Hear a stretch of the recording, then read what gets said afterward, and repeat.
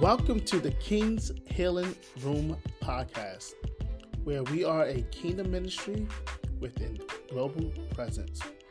We are located at 4326 Fay Road in Syracuse, New York, 13219, where the executive pastor is Elder Yulon Jones and the senior pastor and founder is Bishop Brian K.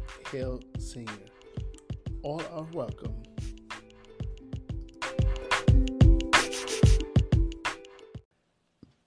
Good evening, everyone, to King's Healing Room Tribe, to Facebook listeners, our followers, our faithful followers. We welcome you. Virtual church, King's Healing Room. Wow, Word on Wednesday. We are so appreciative of the time that you're taking. I think it's important time to study and to partake in the studying, the sharing of the Word of God. This is that same word that Jesus spoke to the woman at the well at Samaria. He said, if you drink of this water, you'll never thirst. If you have some bread for you, you eat of this bread, you'll never hunger. Let us pray. Father, in the name of Jesus, we thank you for your loving kindness and your tender mercies. We thank you for this grand opportunity to come before your throne of grace, seeking mercy in time of need. Father, we thank you for revelation. We thank you for unfolding the unfoldment of your word, for the sharing of your word that we may live thereby. Lord, I pray that you open up the spiritual eyes and ears of everyone listening, even for perpetual listening through social media platforms 10 years from now, until 20 years from now, until the time of your return, that you open up the spiritual eyes and ears of your children, the children of obedience, that we shall live and not die and declare the works of the Lord. Father, we thank you so much. We speak healing. We speak miracles simply by the word of God combined with our faith. The word of God does not change. Our faith can waver, but even an imperfect mustard seed, is enough for a nail in the temple. We pray miracles through this time right now. We speak we speak to the supernatural, that that prayers and desires and hopes and dreams that are hanging on the word of God come to pass. In Jesus' name, thank God. Amen. All right, everybody give God praise right where you are. Yes.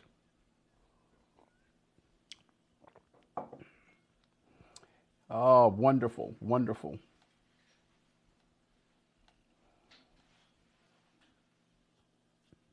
We are going to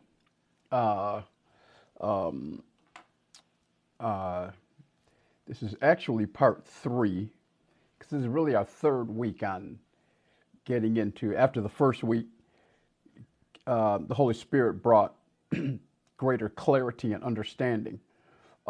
So hence the tripart, the 3-part series, the test, the tempt or the temptation, and the triumph. All right. And so we're going to get into it. I do want to a few scriptures that were added. I didn't get that were not here last week for testing.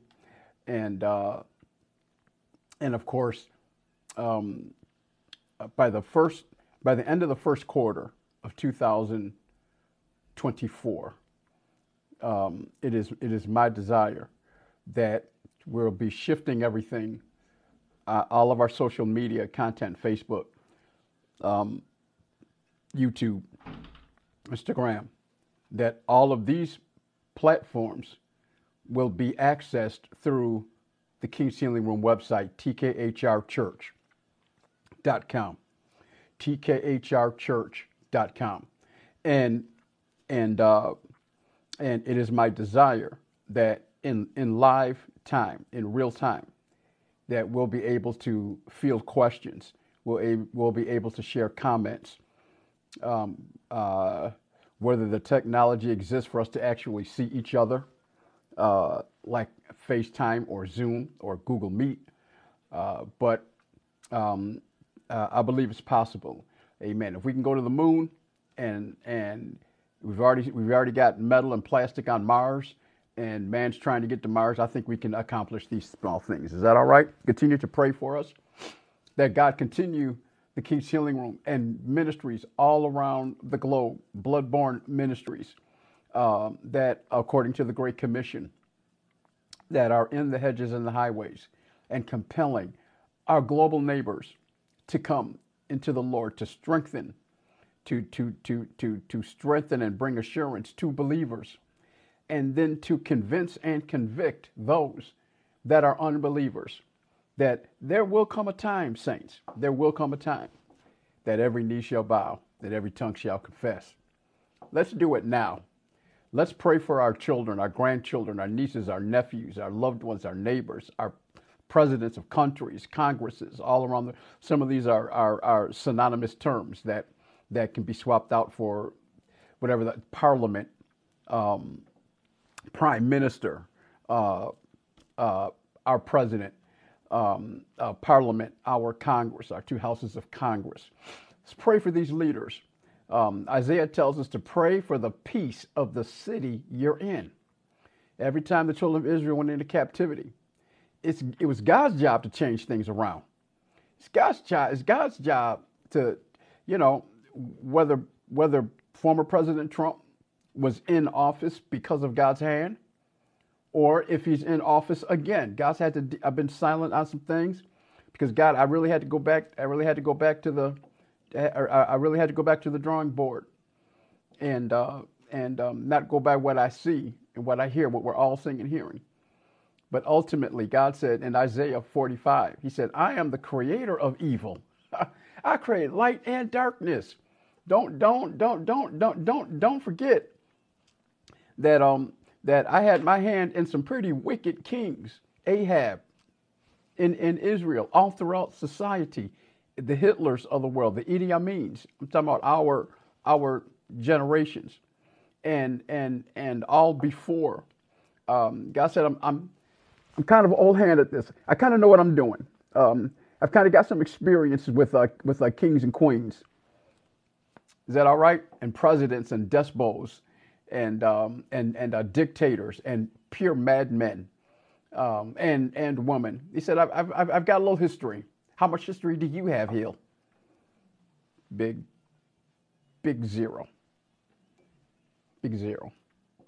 But God said, the earth is the Lord's and the fullness thereof, and all that dwell therein. Keep your hand in my hand. Keep your faith in me. Keep your hope in me. Keep your eyes and ears open. He that hath an ear, let him or her hear what thus saith the Lord. And I will continue to guide my church, my bride, unto all truth. Is that praiseworthy? Amen. God bless you. We love you. Amen. It's not too late to reach out to someone. A series like this is going to bring a lot of clarification, a deeper understanding of what we're going through. A loved one, we were talking last night, and they were in a store, and long story short, someone asked them, they, according to this person's observation, they looked a little disheveled, and they had a few items on their that they were about to purchase, and this person just engaged, hi, how are you? How's the weather? And the person said, oh, I thought you were going to pay for my groceries. Now, some of you may scoff at that and a hustler, whatever, but the Bible does say we entertain angels and we don't know it. But something in her just kicked in, and she said, I sure will. And to their shock, she paid for her items separately, and then so he could have his own receipt, and then the loved one paid for their. They exchanged hugs, and a short prayer was given, and a promise that if I ever have an opportunity to be a blessing to you, then you could count on me. But what are the chances of us seeing each other? But here's the thing. What if that was an angel? What if that came as a test? What if that came to try this person? Then that means you will see this person again. It may be a different race, maybe a different skin tone, maybe a flat nose, a narrow nose, maybe big dog ears, or little tiny baby ears, maybe a different accent, even from a different country. But the God we serve is a God who's true to his promises. So I'm going to piggyback on try and or test, and then we'll get to temptation. You really got to put on your spiritual eyes and ears. I pray for you. I've been praying for you all day. Everyone listening, that your spiritual eyes and ears will be opened. And so to end this story, the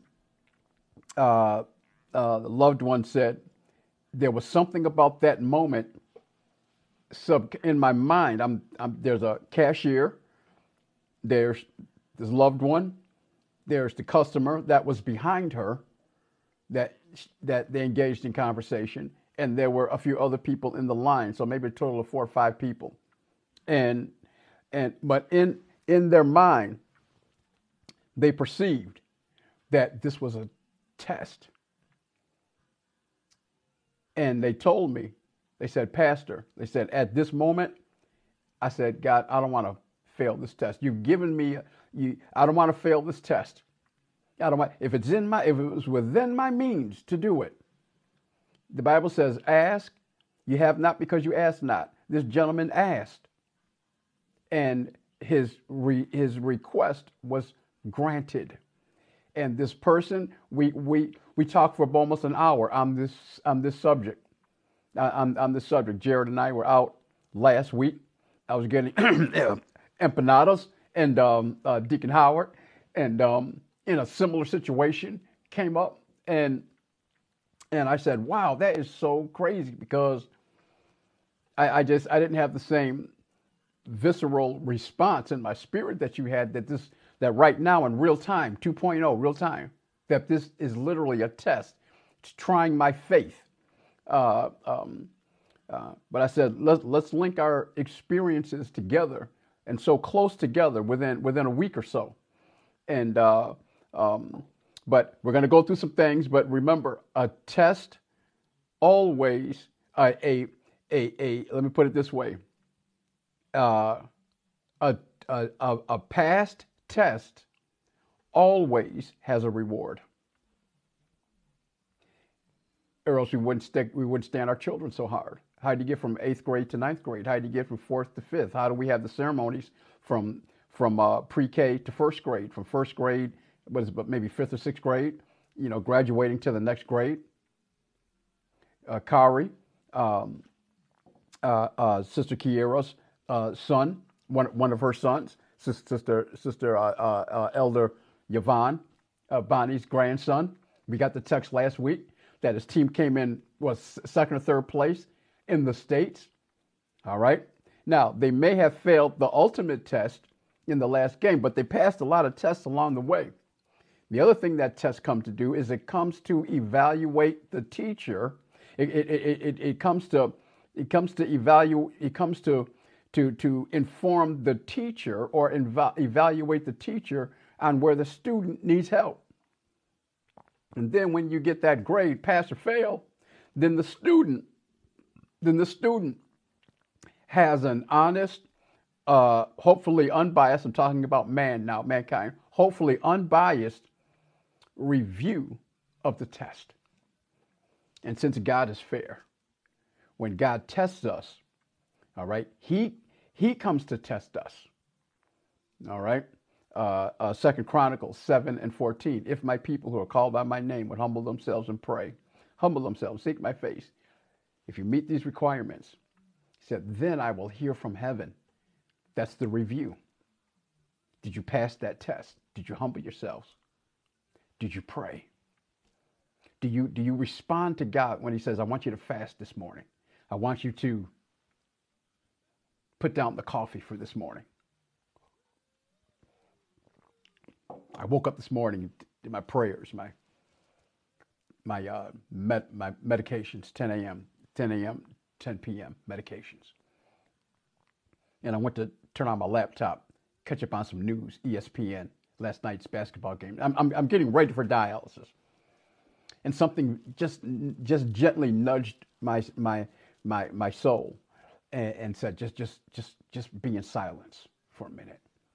Are we when these tests come, when these little, do we pass the test when God's nudging us ever so silently, ever so softly? Like the prophet Elijah, sometime we're waiting in the cave. Okay, the cave is kind of a weird place. Light only comes in from one way. There's only one way in and there's only one way out. All right, and oftentimes a cave can be so deep you don't know who's actually in the cave with you. All right, cave is a weird experience. Maybe that's something we should talk about a little bit later. King David, well, he wasn't king at that time. King Saul was asleep in a cave, and David on the run came in, got through some spider webs, and cut a piece of the garment of King Saul's garment, and then in the morning went on the mountaintop and yelled for King Saul and said, I could have killed you last night. He said, that's just how, but my God spared your life. So I think a cave, I think that'd be some interesting studies, maybe Bible studies to talk about caves. All right. But what I'm getting at is the prophet was in a cave and he was looking for God in the earthquake. He was looking for God in the thunderstorm. He was looking for God in the nor'easter. He was looking for God in the hail and the lightning. But God came in a still, small voice. All right. Are we that now? This morning, I haven't always heeded that voice. I've missed it. Come right in and don't even give my spirit enough time to even wake up. And I have the TV on. I have the radio on. All right. And I know I'm the only one. All right. God bless you. Let's, I hope you can hear me okay. Everything's well. Let us go in. Last week, we left off on Hezekiah and trying. All right. The test. And I want to, this will segue us into temptation. All right. Remember, a test or try, to be tried. All right. There's a few things going on. All right. Satan doesn't try you. All right. And let me say this as I move along. Oftentimes, because there's so many different writers in the Bible, there's so many different, as they were called then, scribes. Today we would call them, imagine a court reporter. All right. Mother Hill, when we were little, Mother Hill knew shorthand, and she probably still does. And Mother Hill would just a little fun for us and say she'd write in shorthand. All right, and that's what court recorders write in. I mean, you see in the courtroom that little machine. It almost looks like a calculator with a tape on it. Or like a cash register with the tape with the receipt. That's a shorthand typewriter, and there's yelling, there's quietness. Sometimes they're talking and they're sobbing in the courtroom, and sometimes we can't quite understand it. But that's a trained position, and the reason they're able to keep up and record efficiently, proficiently, and accurately is because they're using a whole nother type of language. Is that all right? And then it has to be transcribed for the judge or for reporters or for the jury. The jury may come back out and say, remember day 5 of the trial, this was said. We need a transcription. And the clerk will go in and transcribe what was written in shorthand into what we call longhand. Is what we learned: A, B, C, D, E, F, G, H, I, J, K, L, M, N, O, P, Q. No. Okay. So we left off at Hezekiah to try. So there are many scribes, there are many writers, and so especially the New Testament, you have a lot of Greek words that are synonymous with other words. So the word try, and we're going to get into this when we get into temptation. So you have the word try and tempt in the same scripture. And when you go to the Greek and Hebrew, they're when you go into they're different they're different meanings, but they're very subtle. All right. So just for the sake of simplicity, because I'd rather you spend time getting the gist of this than, and you can go back in your own study and study the Greek and Hebrew and study those more theological ramblings. But tonight, I want you to catch the spiritual ramifications. Is that all right? All right. God cannot be tempted, nor can he tempt any man. It's not that he will or he won't. He simply cannot. God is not a man that he should lie. God just can't lie. Sometimes that's so hard to wrap our heads around. God simply cannot lie. He cannot lie. In the same sense, God cannot deceive you. In the same sense, God cannot tempt you. It's not a matter of he can, but he just won't because he's a gracious God. He simply cannot. God does not have the ability to sin. Whoa, come on, y'all, come on. That's why we needed a sacrifice that was God incarnate, but was wrapped in a dirt tuxedo. That we needed a sacrifice that had the power and the essence of the Godhead, but yet had the frailties of flesh. Whoa. So that it could be proven to us that that if this spirit that I came through the Virgin Mary, I give the spirit to you to lead and guide you unto all truth. But I lived 33 years in the same flesh that you were born in of your mother's womb to prove or to test, come on, that you too can make it. Just in case you slip up, just in case you sin as a new believer. I, the same one who passed all the tests, who was tempted on all like manner, but no sin, but did not sin. No guile or no deceit was found in him. So God's not saying, God's not saying I didn't sin for 33 years, but he deceived us because maybe he did a little sin over here. No guile, the word guile, but it's the word deceive. Adam to God, the woman you gave me beguiled me. The woman you gave me deceived me. That was the second lie. The first lie was Satan to Adam and Eve. The second lie was Adam telling God, the woman you gave me deceived me. Adam, like, I was right there. I saw whatever it was, fruit, vegetable, asparagus, whatever it was they ate. I was right there. Yes. Oh my gosh, my good friend. Yes.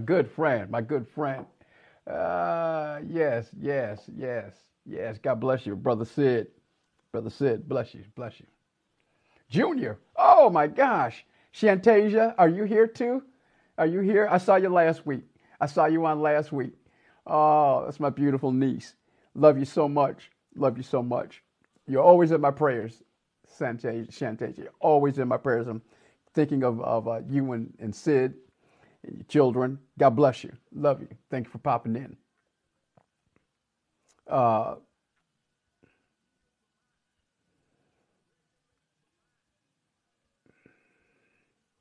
right. Let me get myself together.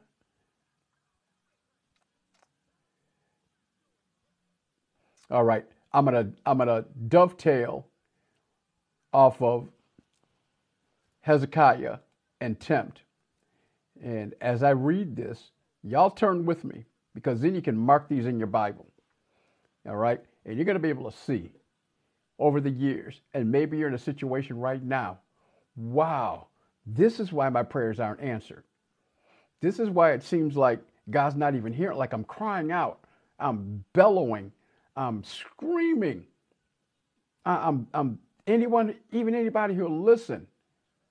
But it's like heaven is shut. Heaven's doors. 2 Kings 20, verses 12 through 19. 2 Kings 20, verses 12 through 13. And then we're going to switch to 2 Chronicles, the 32nd chapter. But this is just concerning King Hezekiah, the grandson of King David. King Hezekiah was the grandson of King David. In your study Bible, your Dakes or your Thompson Chain, or if you have a study Bible and it has little chapter headings, at verse 12, it may say something like Hezekiah boasts of his wealth, or King Hezekiah opens up his treasures. All right. At that time, Berakah Balahan, the son of Balahan, king of Babylon, sent letters and a present unto Hezekiah, for he had heard that Hezekiah had been sick. These were ambassadors. These are what the envoy, or the ambassador, for lack of word, from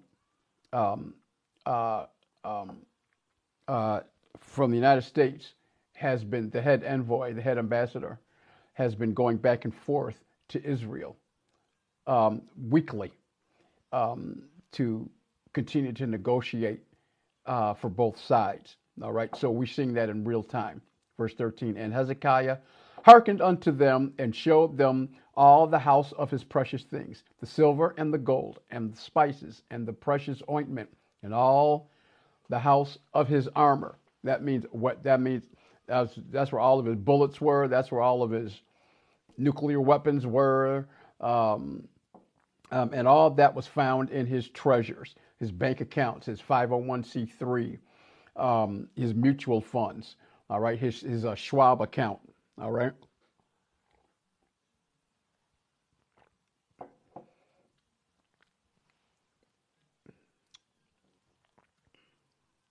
There was nothing in his house, nor in all his dominion, he's king, that Hezekiah showed not the envoys from Babylon. Babylon represents confusion. So you let confusion in. You didn't just let them in, but you showed them everything you have. 14, then came Isaiah the prophet unto King Hezekiah and said unto him, What said these men? And from whence did they, where did they come from? And Hezekiah said, they are from a far country, even from confusion, or Babylon. Are you following me? And Isaiah said, what have they seen in thine house? And Hezekiah answered, all the things that are in mine house have they seen. There is nothing among my treasures that I have not shown them. This is verse 16. I hope you're following me. Listen to what the prophet Isaiah said. And Isaiah said unto Hezekiah, hear the word of the Lord. Now, if Hezekiah was doing something wrong, y'all got to track me on this. Put a GPS pin. Drop a GPS pin right here. This is a geolocation. If Hezekiah was doing something wrong in letting ambassadors come in and seeing what a treasure, the reason it's a treasure is because you're hiding it. If it wasn't a treasure, it'd be out on Front Street. But you're treasuring it because you're hiding something in your heart, a thought or a loved one, or a picture, a lock of hair from a loved one, or maybe a memento. You lock it away because to you it's a treasure. You don't treat it any kind of way, and you don't let people see it. You put it away. That's what makes it something a treasure. 17. Behold, so if Hezekiah was doing something wrong, why didn't God speak then? Why didn't God stop him in his tracks and say, why are you sleeping over here? Oh, can I make it to the 21st century? Oh, why are you gambling over here? Why are you taking your paycheck and why are you on DraftKings? Why are you on Amazon.com with your rent money or your National Grid or your Thomas Edison, wherever you may be?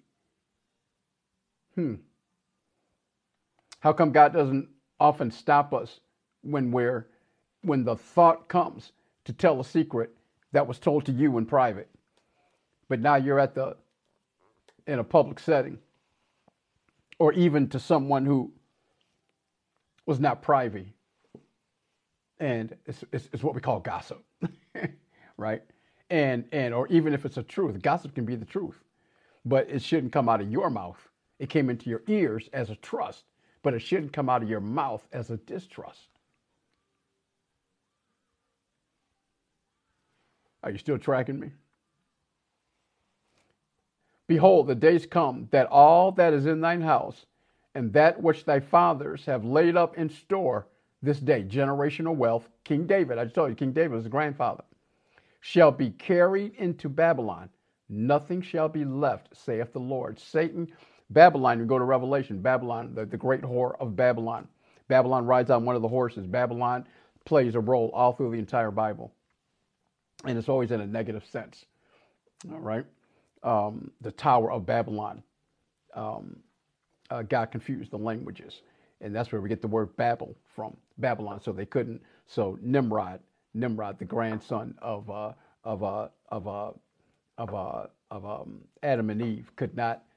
They desired to build a temple that would reach the heavens, and God said, if we leave them alone, they're going to figure it out. They're going to brick upon brick, mortar, nails, glue, spit, blood, sweat, and tears. They're going to build a temple. All right. And I'd like to share some other information on that later on, because even today, a man can't build anything that reaches the heavens.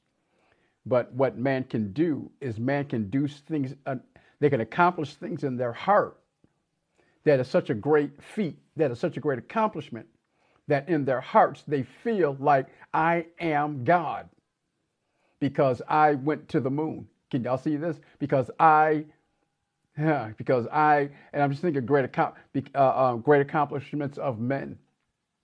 All right. And in their hearts, they become God. Who does this sound like? Does this sound like Lucifer? All right.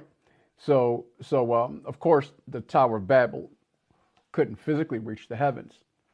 But man, once man loses sight that all revelation, all knowledge, all gifts come from God, and when man begins to internalize mankind, that I did this,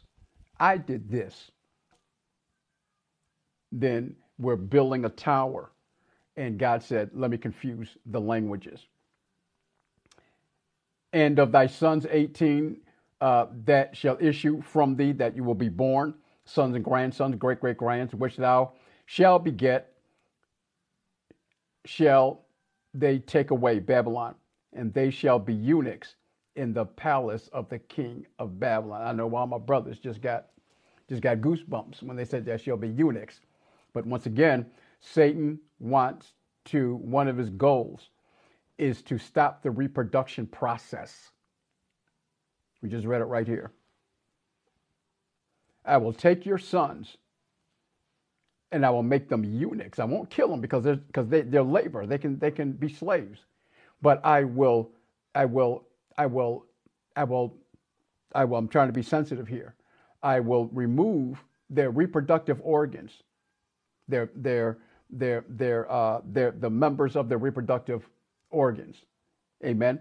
And so that they cannot reproduce. All right. Well, two men cannot reproduce. Two women cannot reproduce.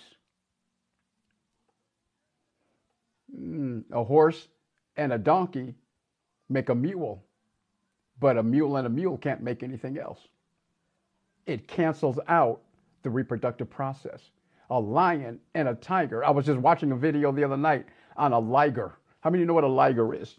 Just put some emojis on the screen, or hit 4 or 5 of those hearts, or thumbs up if you know what a liger is. Liger. It is when man makes when through selective mating, a lion and a tiger mate, and when they mate, when they have sex, what is produced is a mix between a lion and a tiger, and they are huge. You can Google it after tonight. Google liger, Liger. They're like the size of small zebras. I mean, they are huge. They are huge. The head of a liger is like the size of a front end of a small car. But guess what?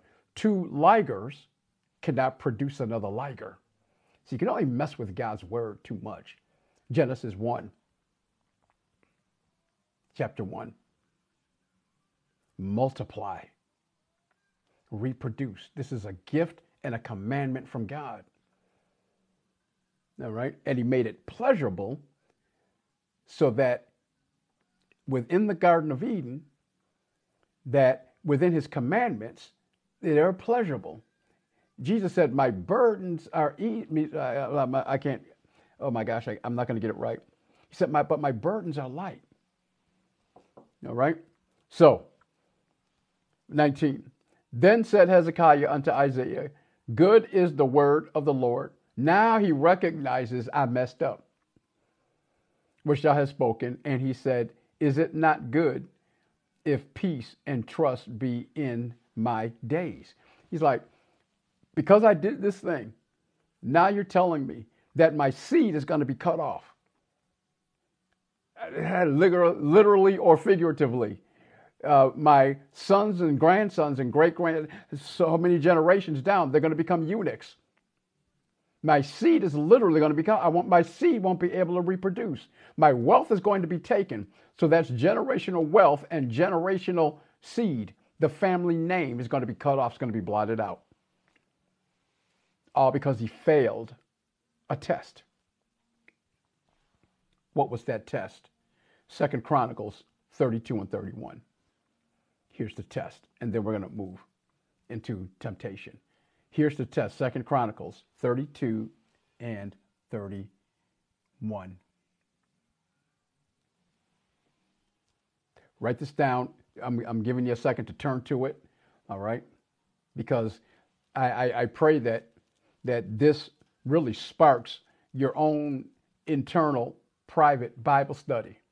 Or get a group within here and just like, you know what? Let's meet for coffee. Let's go to Dunkin' Donuts, or let's go to Starbucks, or let's meet at our kitchen table, and bring your study guides and Bible, and I'll bring mine, and let's just sit down. Let's flesh out this thing on testing and temptation. All right. 2 Chronicles, the 32nd chapter, verse 31. If you're there, it starts out with howbeit. 3 words. It's called cognate, just smashing 3 words together. How, be, it. Nobody uses the Queen's English. Howbeit that I would love a strawberry shortcake with whipped cream and pure vanilla ice cream in the middle of a snowstorm. Howbeit, I'm trying to drop some hints to somebody, yo. Howbeit in the business of the ambassadors of the princes of Babylon. We just read it. Where did these men come from? They're ambassadors of Babylon. They represent Babylon. An apostle, fivefold ministry, is a type of ambassador for God. Howbeit in the business of the ambassadors of the princes of Babylon, who sent unto him to inquire of the wonder that was done in the land. The king of Babylon sent ambassadors, representatives, to go to King Hezekiah, because even his grandfather David had done, well, King David, we know his accomplishments. But King David had a son, the successor to the throne. His name was Solomon, known as one of the wisest men that ever lived. Hezekiah's wealth and his wisdom was so great that the queen of Egypt came down just to see if the things that she heard, there was no internet, there was no YouTube, there was no Instagram, all right? There was no www. World Wide Web. She said his reputation, he said, I want to see it for myself. And the queen of Ethiopia came down just to check out, just to see if what it says is true. So now King Hezekiah gets all of this wealth. His reputation precedes him. Howbeit in the business of the ambassadors of the princes of Babylon, who sent unto him, unto King Hezekiah, the ambassadors, to inquire of the wonder that was done in the land. Listen to this. We're reading the same scripture. God left him. This is all from the King James. I love it. Just the purity, the simplicity of the King James. You can read other verses, other versions, but I love the King James. Like in this, everything we're doing tonight, almost all is from the King James. God left him in the business of the ambassadors of confusion.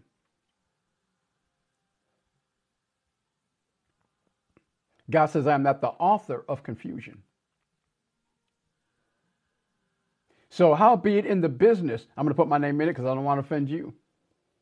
But let's talk about December 2023 and where we're living right now. In the business of Brian, Satan has sent ambassadors on his behalf to check out the wealth that God has given me. The wealth that God has given you through his son, Jesus Christ. 1 Corinthians, all the promises in God are yea and amen. We are all rich according to his riches in glory. I mean, we can go on and on about the wealth that we have. You can get stuck on what's in your bank account because that can come and go. Former President Donald Trump, his bank account, money's going out of it. He doesn't have a hole in his bucket. His bucket is the hole. His bucket is the hole. All right. Wealth comes and goes. People file for bankruptcy all the time. 1,700, I believe it's almost close to 1,800 millionaires are newly minted every day in the United States. Let me say that one more time. Every day in the United States. 12 midnight last night, coming up on 12 midnight tonight. When 11:59 p.m. tonight, when the clock strikes 12 midnight, 1,800 millionaires will have been newly minted in the United States. Every day, that's about the average. Between 17 and 1,800 millionaires are made every day, are certified millionaires every day in the United States. Every single day. But how staggering are the numbers of those that will file for bankruptcy 5 years from now? Wealth comes and goes. Material wealth. But the wealth that's in our hearts, in our minds, and in our souls, that's the wealth. That's the wealth that will cause these words to be uttered from our Lord and Savior Jesus Christ. Well done, my good and faithful servant.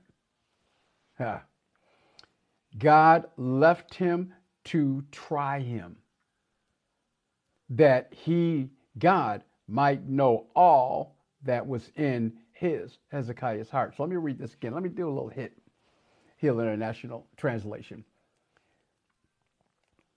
So, in the affairs of the ambassadors, the representatives of the kings of Babylon, confusion, they were sent to King Hezekiah to inquire, to ask, to look into the wonder, the beauty, the reputation that was done in the land of Israel under King Hezekiah, under his father Solomon, and under his grandfather King David. In all of this business, God left Hezekiah to try him. Well, God, if you knew I needed money, if you knew I was desperate, I've been asking you for 3 weeks. I needed this, I needed that. And now somebody comes along and says, well, if you just let me use your car for a half hour. Well, he's your family. He's a drug dealer. And he told you 6 months ago that the feds had all of his, they were watching his house. They knew all of his cars. So now he wants to use your car. He said, man, I'll give you $500. And we're like, oh my God, Lord, that's what I needed. You knew I needed. Thank you. Well, why didn't the Holy Spirit check you? What was in you should have checked you. Maybe that's a test. God said the poor shall always be with you. Proverbs 18 and 17, 18, 19, 19, 18 says, he that giveth to the poor lendeth unto God, and God shall repay him. These are tests. Ruth, her mother-in-law gives her very specific instructions. They came back to Israel with nothing. Both their sons had died. Oprah, Oprah's in the Bible. Oprah's been around a long time. Oprah said, "Nope, I'm out." But Ruth said, "I'm sticking with you. You're like a mother to me. You're all I know. I don't have a husband. I don't have any land here." Took him back to Israel. She was later named Mara because Mara means bitter. Ruth's mother-in-law came back to Israel, once again with nothing, no husband, no sons. She had no wealth. But she told Ruth, go into the field of my kinsmen and go into the corners of the field where you can glean, because under the Mosaic law, if you had a cornfield, you have an oat field, you had to harvest it in a circle, but you had to leave the four corners alone. And in the evening, the poor could come into your field and legally get corn. And that's when Boaz saw Ruth. Ruth was in a beggarly position. She was in a poor position, and she was in the part of the field where. That's why he said, take your apron. And he told his men. He said, nah, he saw her and he loved her. But he was also obeying the law of the land. Take her apron, open it up, and fill as much as she could take back with her. Whoa. So these are commandments that God has given us.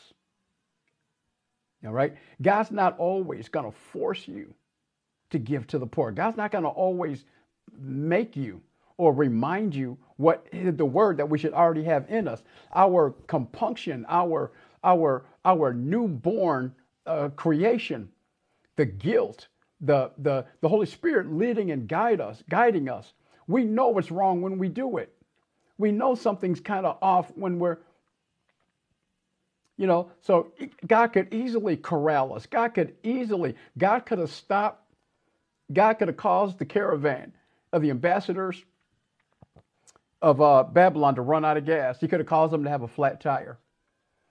And King Hezekiah's like, well, where are y'all? Where? He said, the jet ran out of fuel. Private jet ran out of fuel. And we're going to have to reschedule. And now in the 2 weeks, Hezekiah's like, you know what? Thank you, Lord, because I really shouldn't have been doing that anyway. Thank you for. But what if God doesn't intervene like that for you? And God literally leaves you. I wish I could. I'm not going to lean in and start reading comments, but I really want us to be honest with ourselves. Now, given this information, God left King Hezekiah to try him. That God, I'm breaking it down, so there's a lot of pronouns here. So God left him. So in a pure sentence, grammatical, 6th grade English, let's break part B of the sentence down. God left him. Him is Hezekiah. To try him. The second pronoun, him, is Hezekiah. So God left Hezekiah to try Hezekiah. Comma, but then it switches back to pronouns. That this he should be a capital He. God. That God might know all that was in his. Who's the his again? Now we're switching back pronouns. Hezekiah. So let me read it like this. God left Hezekiah to try Hezekiah that God might know all that was in Hezekiah's heart. Once again, let me make this to me so no one's offended. But have the audacity, have the nerve, have the faith to insert your name in here as I read this. God left Brian to try Brian. I can't tell you how many. You don't even have to have empathy. I shouldn't even have to convince you how many times I've been in emergency waiting rooms or prep rooms, ready to have, knowing that when I come out of this surgery, something that I was born with, something that was in my mother's womb from the time of my conception, not 12 weeks later, not 20 weeks later. That's not conception. At the time of conception, when the male sperm enters in, penetrates the female egg. Many surround the female egg when the woman is old word. I can't think right now. I'm gonna mess it up. Ovulating, but I know I'm gonna mess it up. And the one sperm that actually penetrates and delivers the DNA, and these two DNA mixes, God considers that conception. Now that is a living soul.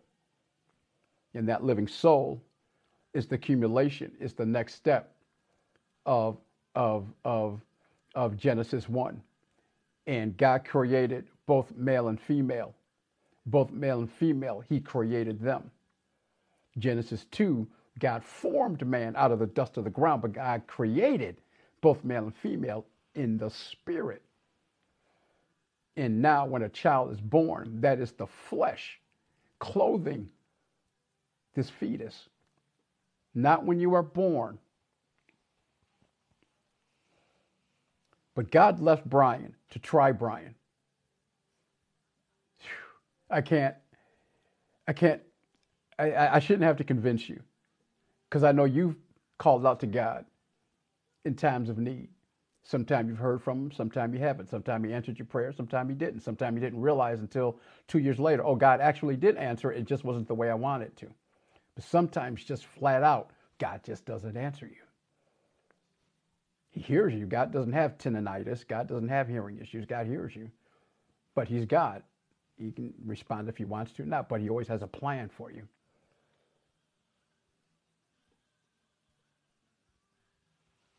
God left Brian to try Brian, that God might know all that was in Brian's heart. Now, before we go into tempt, check this out. 15 years earlier, that same Isaiah that came to King Hezekiah and said, what did you just do? Do you realize the damage you've just done? 15 years earlier, that same Isaiah was given permission to come into Hezekiah's sick bed. The same report that the king of Babylonian had received, that King Hezekiah was sick. But now he's recovered, and they wanted to check it out. Remember, there was no internet, there was no cell phone, there was no AT&T, there was no Verizon. You just couldn't pick up a cell phone and say, I'm better. It took probably that much time for the word to get back to Babylonia that Hezekiah had recovered. But that same prophet Isaiah came into Hezekiah's sickbed. And his report was, I know you've never heard this passage before. God said, get your house in order. Get your 45 to life together. Get your last will and testament together. Get your living will, DNR, do not resuscitate. Get your estate planning together. Get your life insurance papers current. because God's going to take your life. And in that moment, Hezekiah turned to the wall and he gave God a list of things that he had done.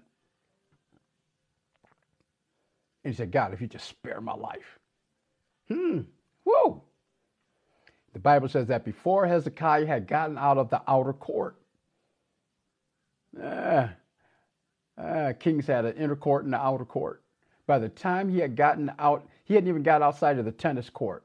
He hadn't even got outside of the basketball court. He hadn't even got to the driveway. He hadn't even got to the mailbox yet of the long winding driveway. And King Hezekiah called his man and said, go back and get Isaiah. No, I'm sorry. God answered him. You got to check this out. I couldn't go back into temptation without bringing this out fully forward. We just ran out of time last week. We went a little over last week. God tells King Hezekiah, get your house in order, get your business in order, because you're going to die.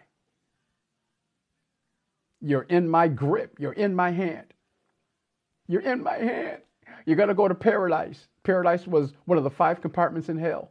And that's where believers went on the blessed hope of Jesus Christ. But before Christ came, they still had to go to hell. That's why when Christ died, in the 3 days he went to hell. One of the things he did was he set the captives free. King David, Rahab, chapter 11, Hebrew tells us, chapter 12, I think, it's called the Hall of Faith. Not the Hall of Fame like the NFL, but the Hall of Faith. And he said, and Rahab was there. Rahab, the prostitute, who showed favor to the 2 spies of Israel. Whoa! She let down a red rope when they came back to let them know this is a safe house. And God said you were converted. But they had to go to hell. But they were in a safe place called paradise. That's where paradise comes from. My God. God told Isaiah, I'm going to answer his prayer. He just turned his head to the wall. Go back in and tell him I've just added 15 years to his life. I want y'all to catch this here. Catch this. This isn't too deep. This isn't deep stuff. The Bible reveals it.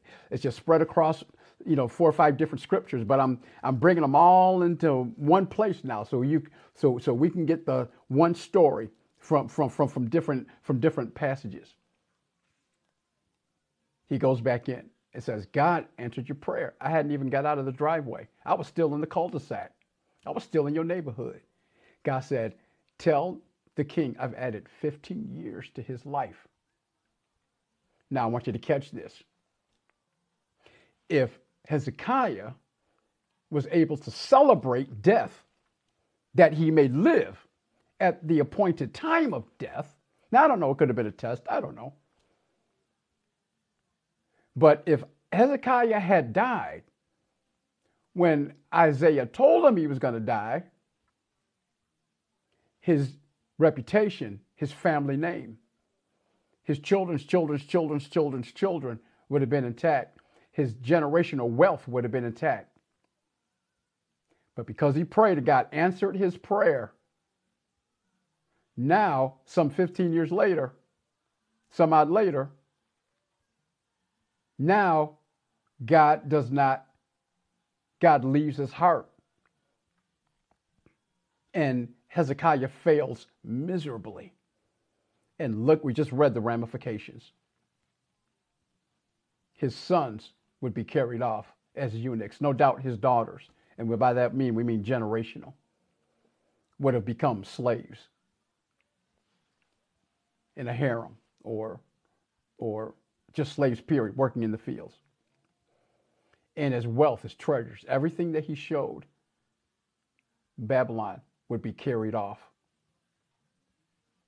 But if Hezekiah had allowed God's plan to go forth, he would have died. He would have been celebrated. He would have been buried as a king. He would have gone down in the annals of history as a righteous king that loved God.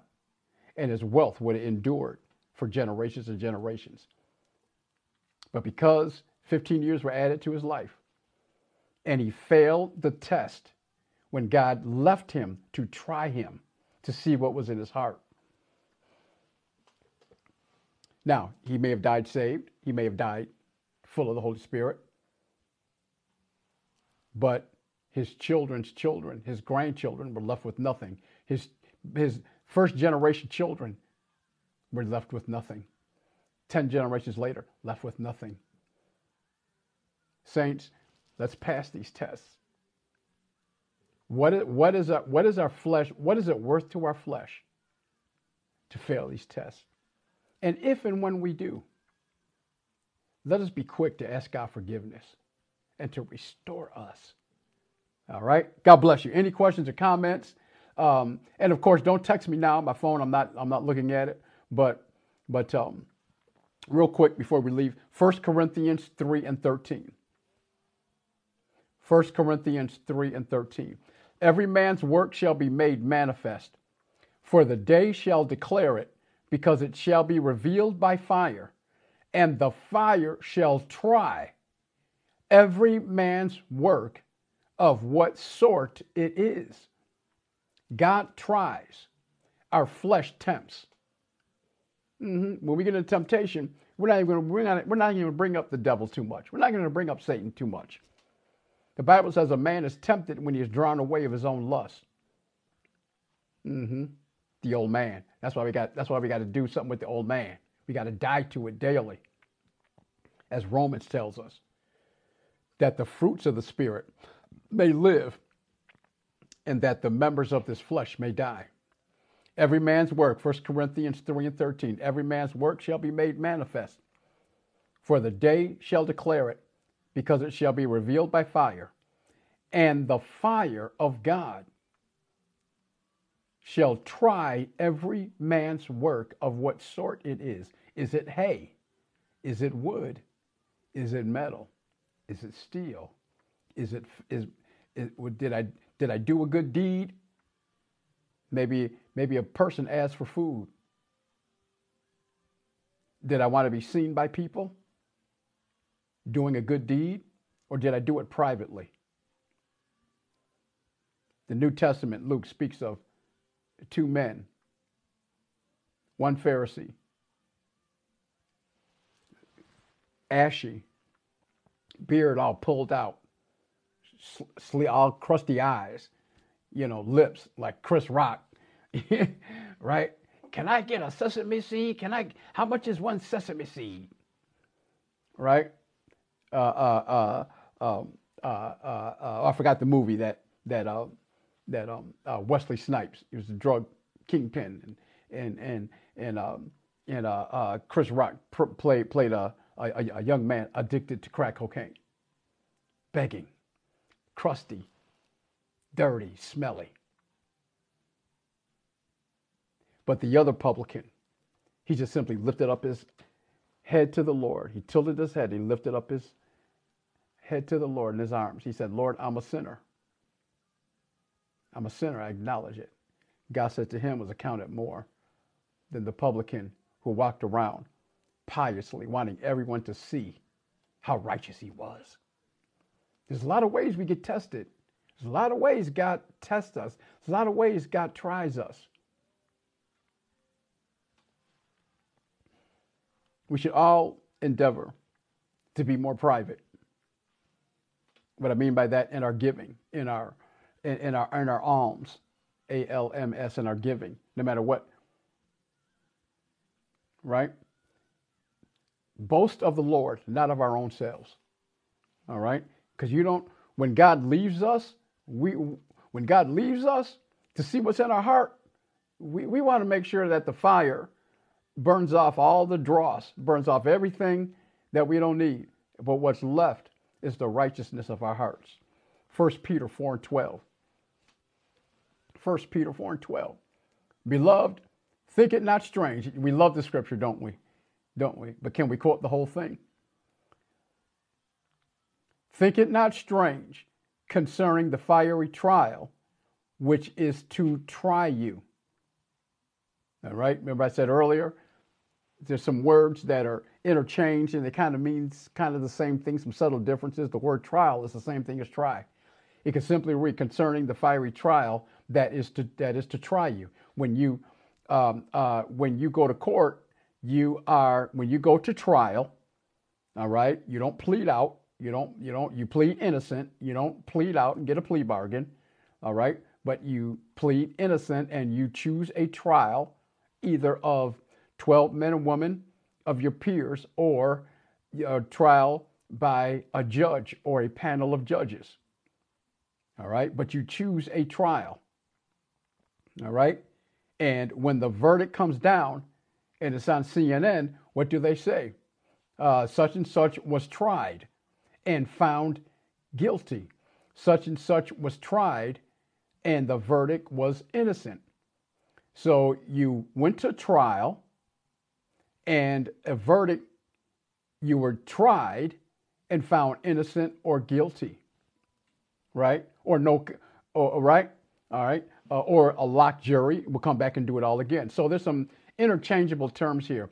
1 Peter 4:12. Beloved, think it not strange concerning the fiery trial that is to try you, as though some strange thing happened unto you. Hezekiah, this wasn't strange. This wasn't new. God's been trying you as king all your life. When you were 4 years old, watching your grandpappy, watching your pappy, watching all these kings before you, reading the Torah before you. The first 5 books of the Bible, Genesis, Exodus, Leviticus, Numbers, Deuteronomy.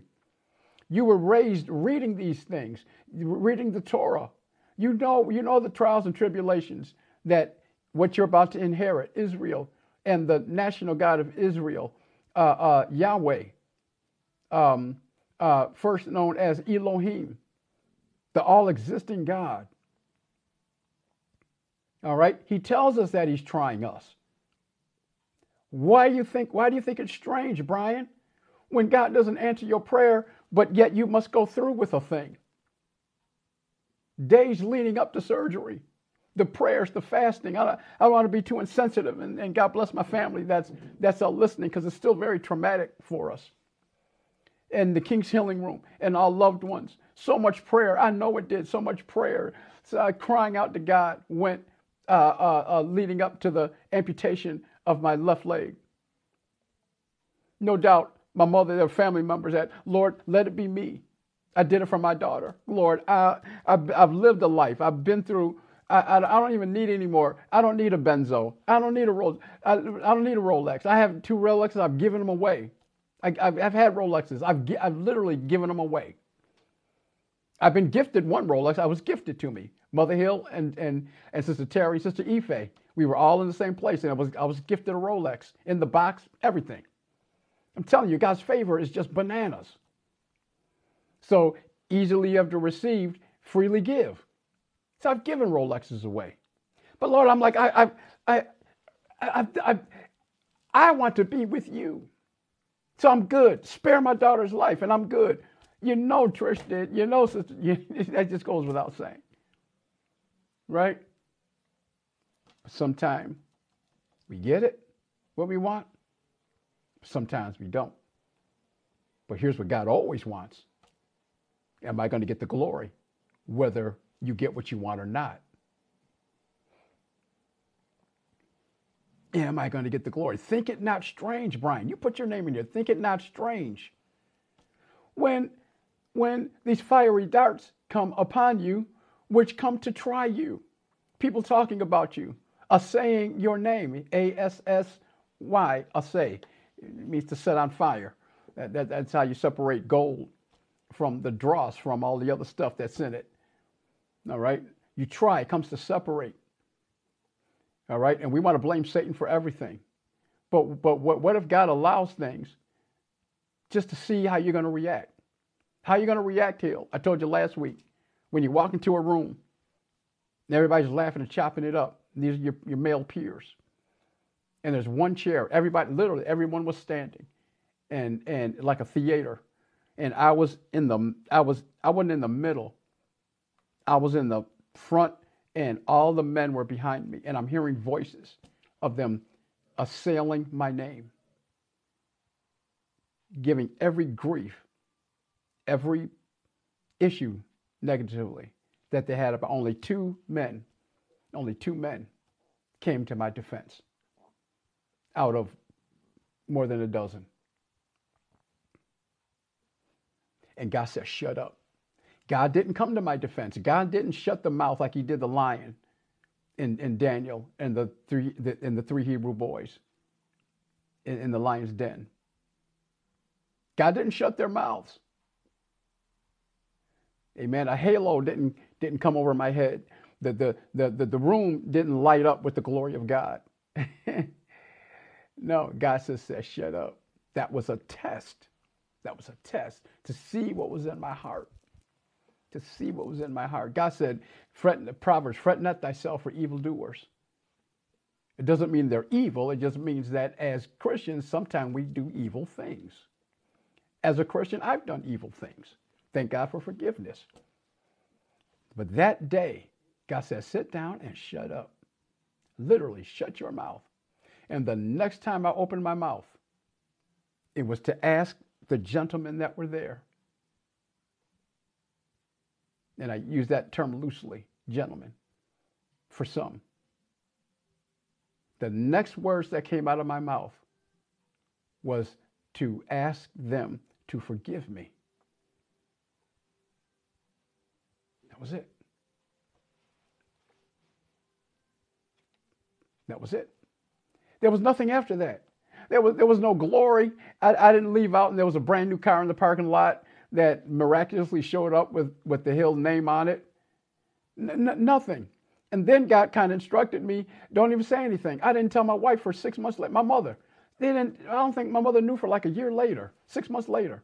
My own wife didn't know for the only people who knew what was in that room. Now, if they told it, whatever they told, that's fine. That's fine. I came to mentor some of those men that were in that room.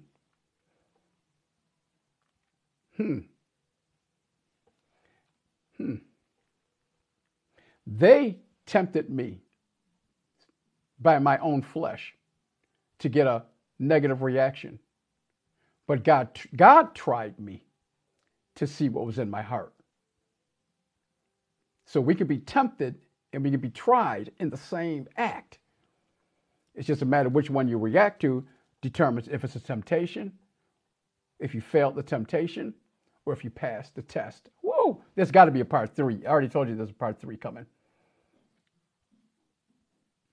Beloved, believe not every spirit, but try the spirits whether they be of God, because many false prophets are gone out into the world. That's John 4:1. So the scriptures I just read to you. 1 Corinthians 3:13, 1 Peter 4:12, and 1 John 4:1. I don't know if we're having fun or not, but time is escaping us. So let me read 1 John 4:1 again. Once again, your study Bible may have something like try the spirits or test every spirit. 1 John 4:1. I hope you're flipping pages with me, your electronic Bibles. Beloved, believe not every spirit, but test the spirits, whether they are of God, semicolon, because many false prophets are gone out into the world. Woo, questions or comments? You can text me on my phone. Text me later. But you can text me, call me, hit up a brother. This is my passion. I love talking about this. You have a revelation, I'll learn from it. And together, what new unfoldments come out? What unfolds? What revelations? What knowledge unfolds when 2 or 3 or 4 or 5 or 10 sit around a round table drinking coffee and donuts and just talking about the scriptures? It's amazing some of the things that come out of that. The experiences. I tell my experience, you tell your experience, and we grow. Iron sharpens iron. We grow from it. Let's give God praise. I'm going to transition into the temptation. All right. I'm going to leave you to look up the Webster's Dictionary. This is Bible study. The second word is study. All right. It's not for me to tell you everything. It's for you to study on your own. There should be this should spark internal dialogue and a zeal for you to continue studying. Is that all right? Kingdom Academy. The last 3 or 4 weeks has just simply been just off the chain. It's been so good. My gosh. And it's just sparked my interest of, I have to discipline myself not to, number one, I'm getting ready for SOS, service on Sunday. But then I want to pull up my cell phone and go to this scripture, but I know what's going to happen. I'll hit this scripture, go to that scripture. Before I know it, I'm not getting dressed, and I'm not even on the subject that Elder Walter or Elder Karen Howard is on. All right. So let me shelve this for later and let me do my own private study later. All right. So I can stay on topic with them.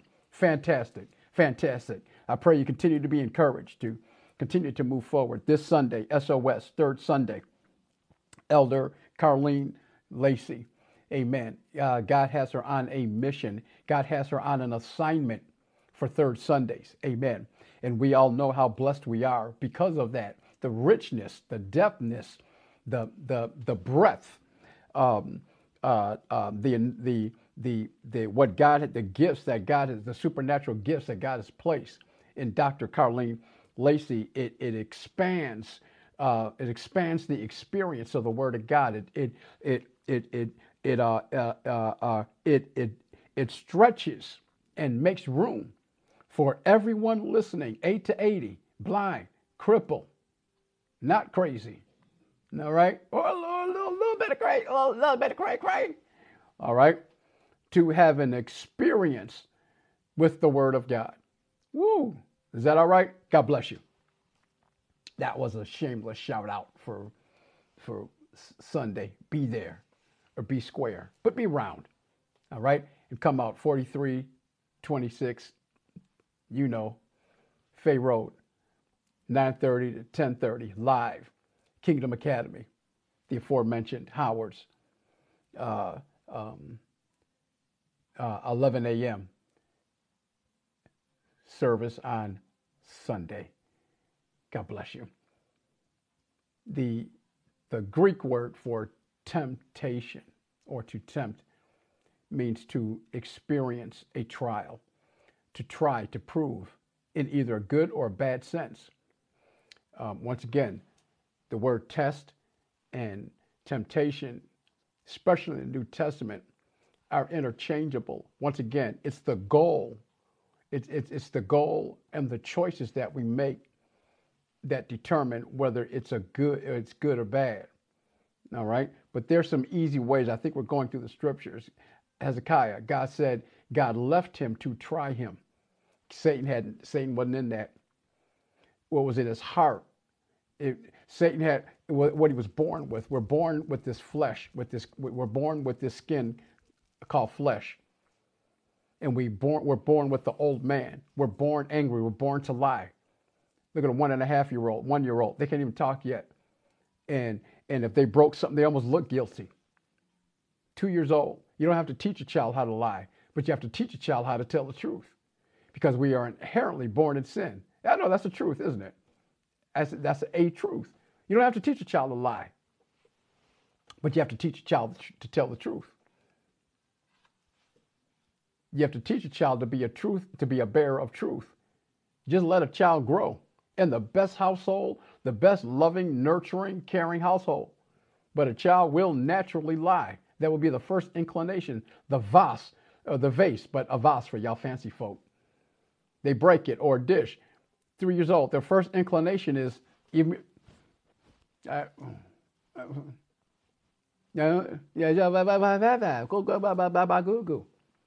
Did you beg? Children need to be taught the law of righteousness. We are children of disobedience. When we come into this marvelous light, we must be taught. We must be taught how to live according to God's righteousness as now children of light, now children of obedience. A temptation, I want you to write this down. A temptation is a solicitation to sin. A temptation, quote unquote, a temptation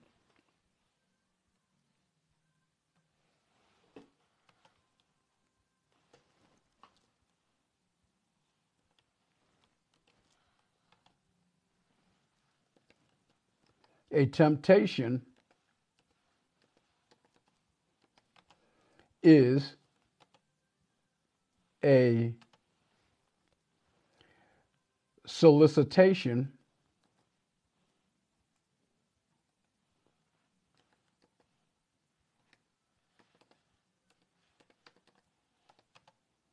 to sin, unquote. How many times have you ever gone into, especially like a restaurant or any place of business that is open to the public? There's two signs that are very familiar. We don't even blink an eye when we see it. It's like, oh my God, they had the nerve, the audacity to put that sign up. No, there's two signs that are usually posted that are so synonymous with a public business, restaurant, retail shop. All right, they're ubiquitous. They're ubiquitous. We don't even think twice about it. One is no public restrooms, and there's usually a circle with a line through it, it'll have a circle with a line through it, and then it'll have like a shirt, and they'll have a pair of shoes. So it means you have to have a pair of shoes, and you have to have a shirt on to come into this business. But here's another sign, especially in restaurants, that you see. No solicitation. No solicitation.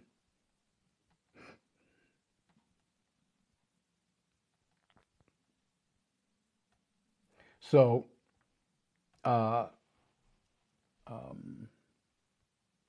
if someone can post the dictionary meaning of the word solicitation, all right, a temptation is a solicitation to sin. All right, and if you post it, that'll allow me to move much faster along here.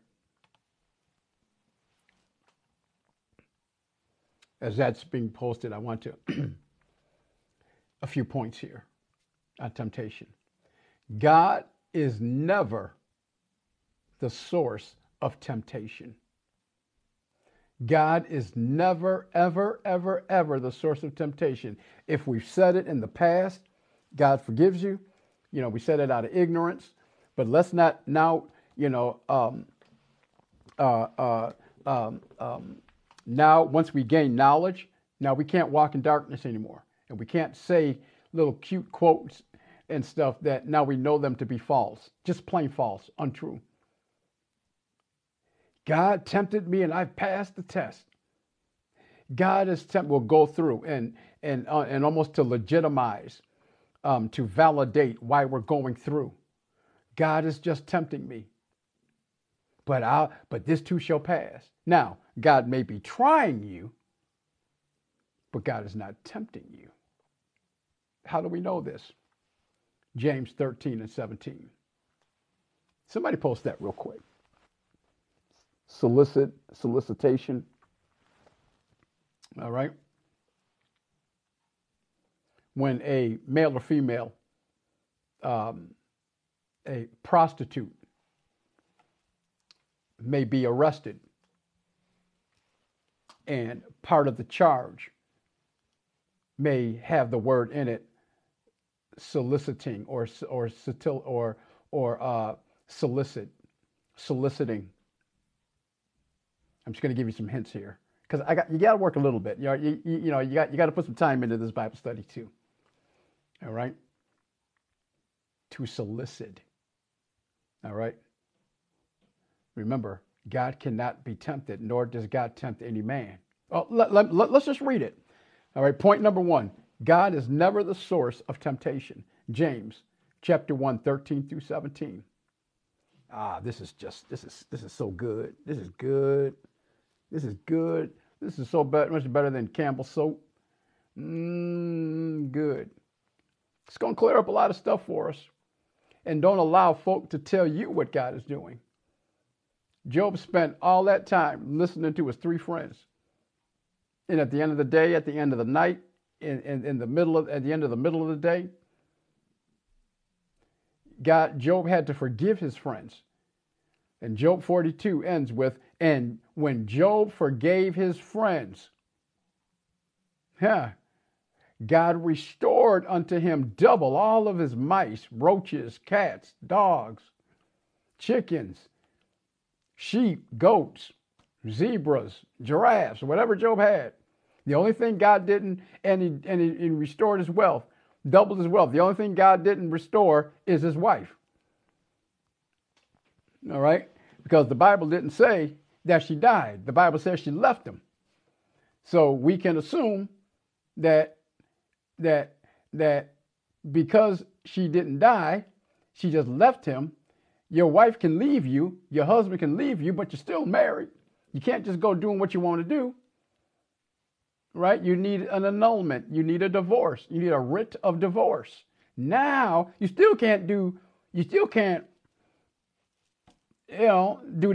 whatever you want to do when you do what the do with. You still have to date and sin not. You still,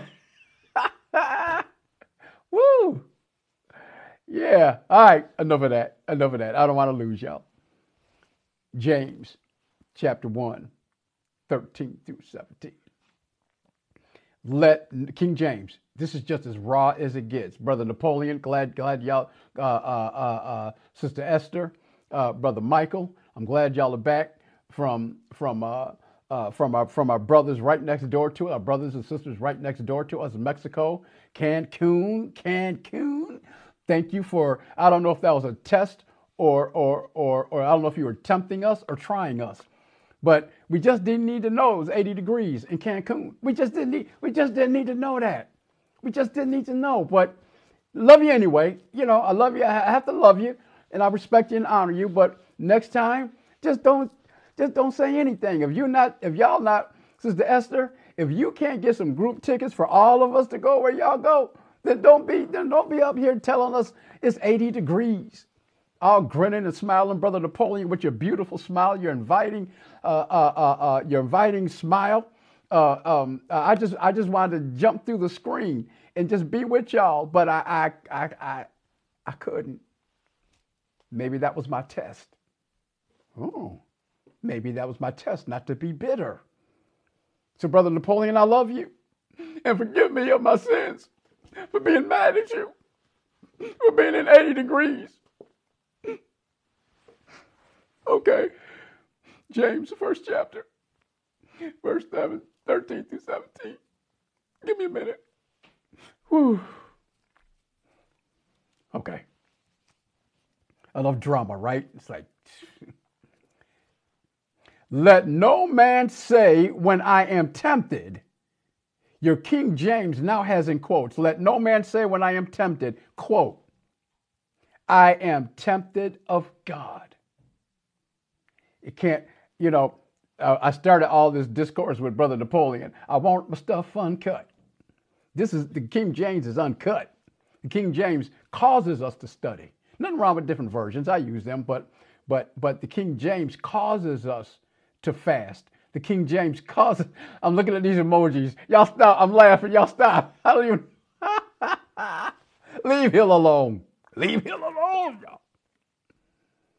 Let no man say, let not Brian say, quote unquote, when I am tempted of God. For God cannot tempt Brian with evil. Neither tempt God any man. This is uncut, y'all. This hasn't been stepped on. I know this is a horrible example, but there's no baby powder, there's no talcum powder, right. There's no baking soda. This is uncut, y'all. This is 100% pure. All right, Dove soap can't even step to this. 99.999% pure. This is 100% pure. God, let no man, let no woman, let no believer say when he or she is tempted, quote unquote, I am tempted of God. For God cannot be tempted with evil. So now we know that temptation, the source of temptation is evil. Well, that doesn't necessarily mean Satan, because you and I were born in sin and shapen in iniquity. So we have evil. We have the ability to produce evil without Satan prompting us. That's why we need a rebirth. That's why we need to be born again. Because we were born, and we're born in evil. Evil is inherent in the human experience. And that's why we need the new birth through Christ. God is holy, so evil cannot tempt him. God is not a man, so he cannot lust. God is also not a man that he should lie, nor the son of man that he should repent or change his mind. So there's a lot of things that God cannot do. There's a lot of things that God can do, and he either will or he won't do. Right? But there are some things that God simply cannot do. He doesn't have the ability to do. He doesn't have the ability to do it. He doesn't have the ability to sin. He doesn't have the ability to lust. He doesn't have the ability to tempt.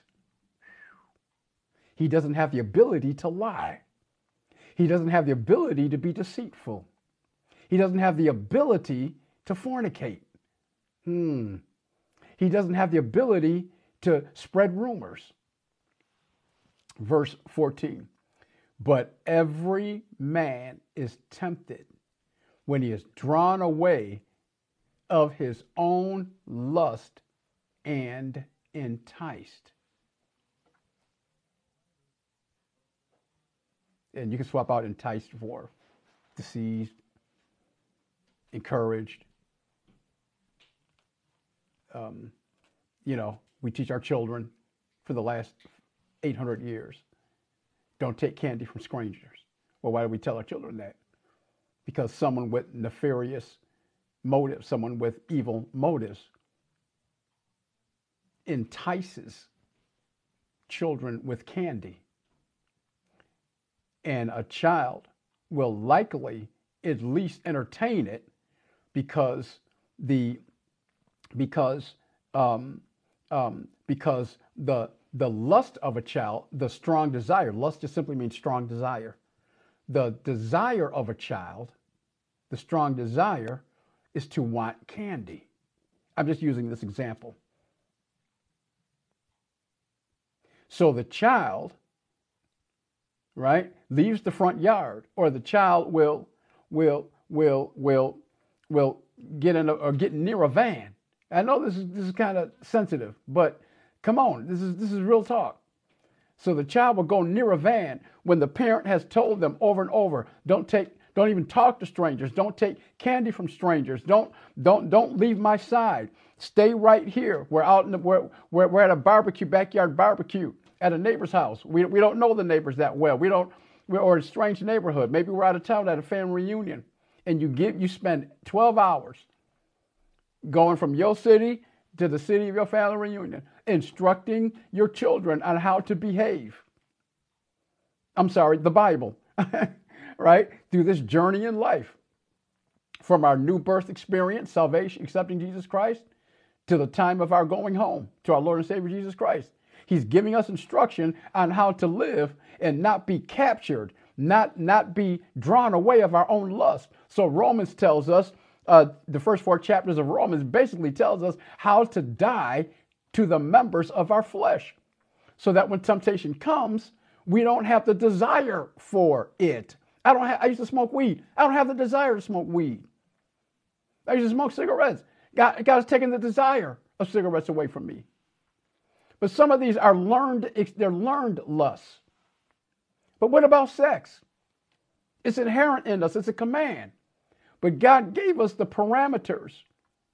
Woo! He gave us the guardrails to live by. One man, one woman.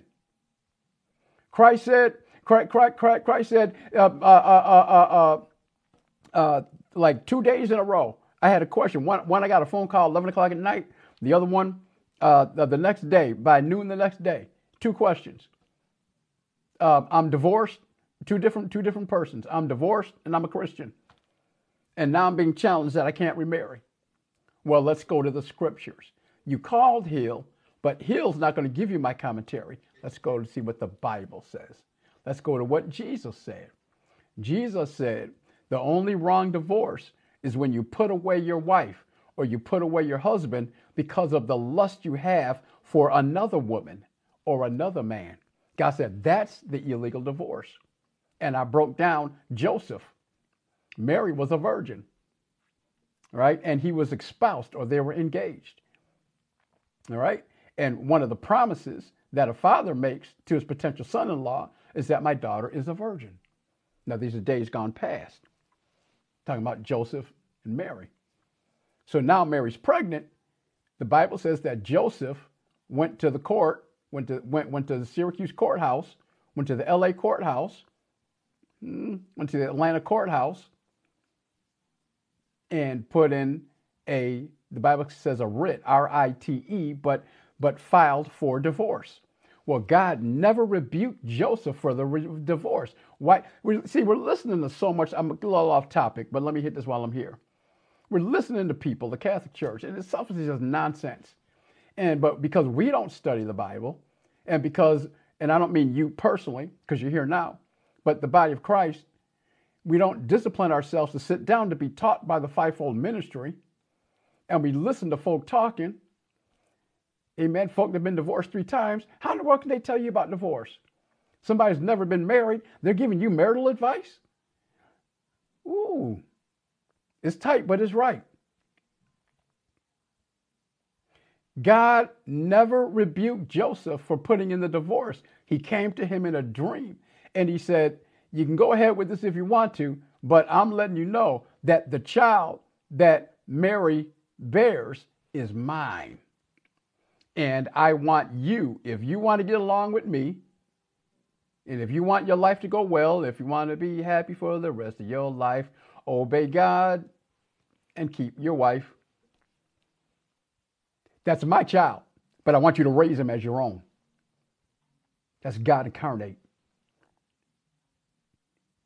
The rest of the scriptures we never read where Joseph ever brought up divorce again. They married. Jesus was born, the first of their children, God incarnate, and they went on to have other children. How do we know? Because the very book we're reading from right now, James, in the New Testament, is the biological brother of Christ. Mary and Joseph went on to have sons and daughters. But every man is tempted when he is drawn away of his own lust and enticed. Verse 15. Then when lust has conceived, we just talked about conceived earlier. Since we're here, let's hit it. You want to hear it? Here we go. All right. Let's stop falling for the banana in the tailpipe. As I've been saying, of course, God's grace and mercy. Of course, God has grace and mercy when a mother and an unborn child, when there's medical danger, when the life of one is in danger. Of course, we should still seek God. You know, there's a saying, and I love it. It's better to ask approval then seek forgiveness. It's not after the abortion that we start. Let's do it before, while compunction is going on, while the Holy Spirit is talking to us. Let's give in to that. Let's give in and ask God to lead and guide us. And a medical abortion because of medical conditions might be warranted. Who am I in a position to say that? But what I am in a position to say that so often is the case, abortion is a form of birth control. That's where God has an issue. Since 1973, since Roe versus Wade, the federal law lifted off of abortion, 63 million souls have been aborted before they ever breached their mother's womb. 63 million. Verse 15,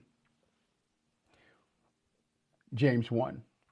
Then when lust hath conceived, it bringeth forth sin. And sin, when it is finished, bringeth forth death. Sin can bring forth physical death. People can die while robbing a bank. People have died in the midst of fornication or adultery or just being in the wrong place at the wrong time. Why was you in the club, deacon? Why? Right?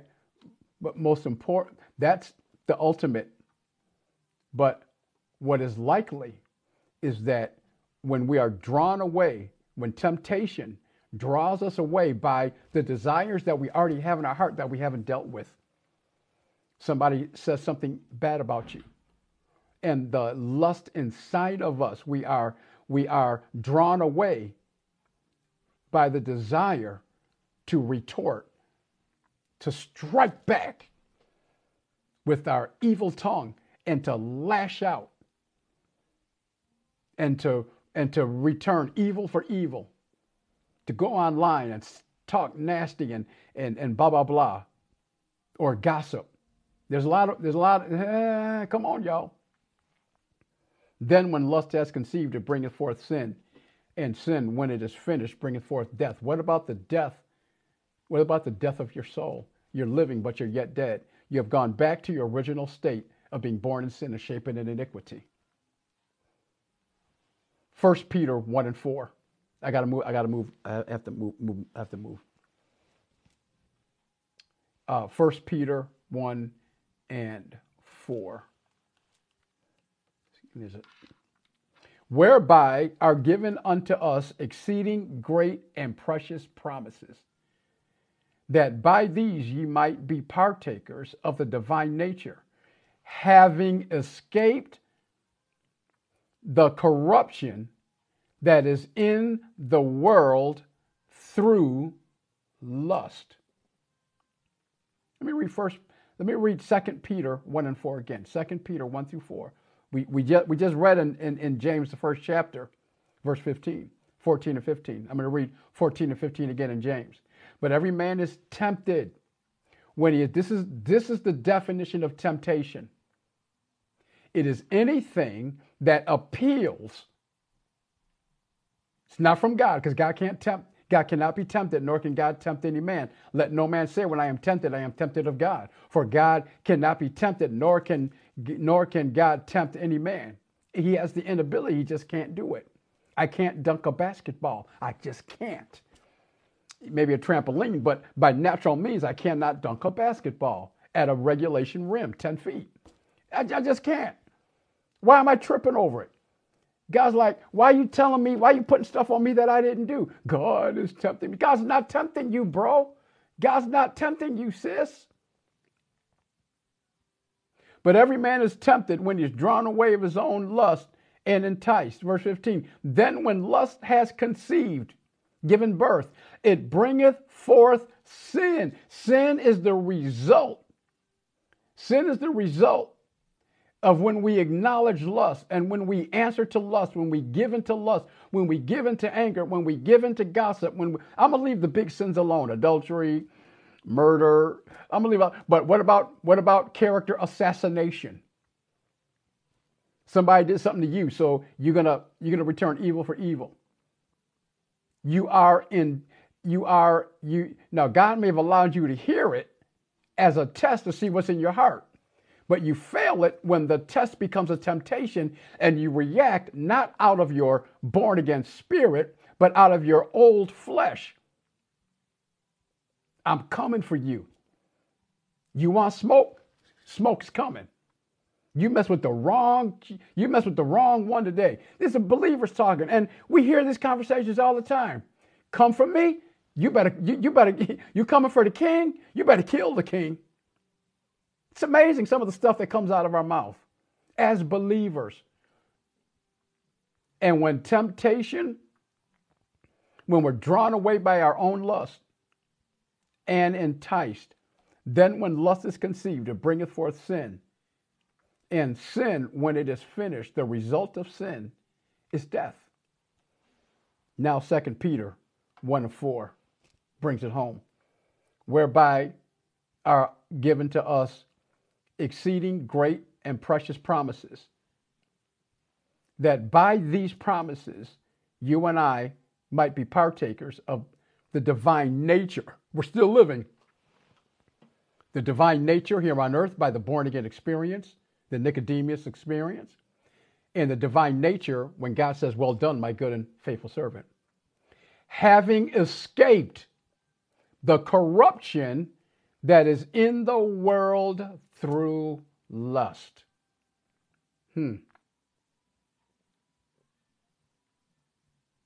Having escaped the corruption that is in the world through lust. Verse 16, still in 1 Peter. Do not err, my beloved brethren. Every good gift and every perfect gift is from above, and cometh down from the Father of lights, with whom is no variableness, neither shadow of turning. A test, God trying you, is a good gift and a perfect gift that is from above, that cometh down from the Father of lights. When we trip up is the temptation that comes from our flesh that is fueled by the corruption that comes from beneath, by the father of darkness, Satan, the father of lies.